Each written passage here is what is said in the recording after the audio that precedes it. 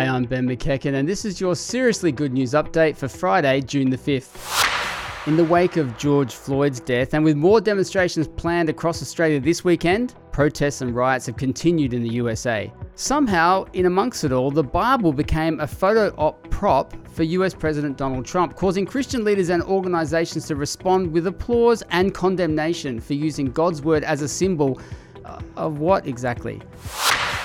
A tsunami of harm has been predicted by anti-gambling campaigners, with the reopening this week of about 100,000 pokie machines across New South Wales.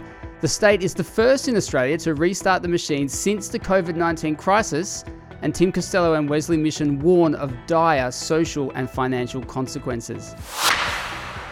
Last year, Fiona's marriage fell apart. Work was overwhelming, and then she fell off a cliff in the Blue Mountains.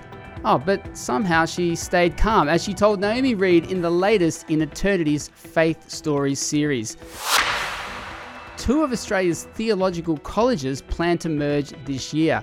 Sydney's Morling and Perth's Vose Seminary will combine forces to create one of Australia's biggest Bible-based training institutions. For all of this and much more seriously good news, visit eternitynews.com.au.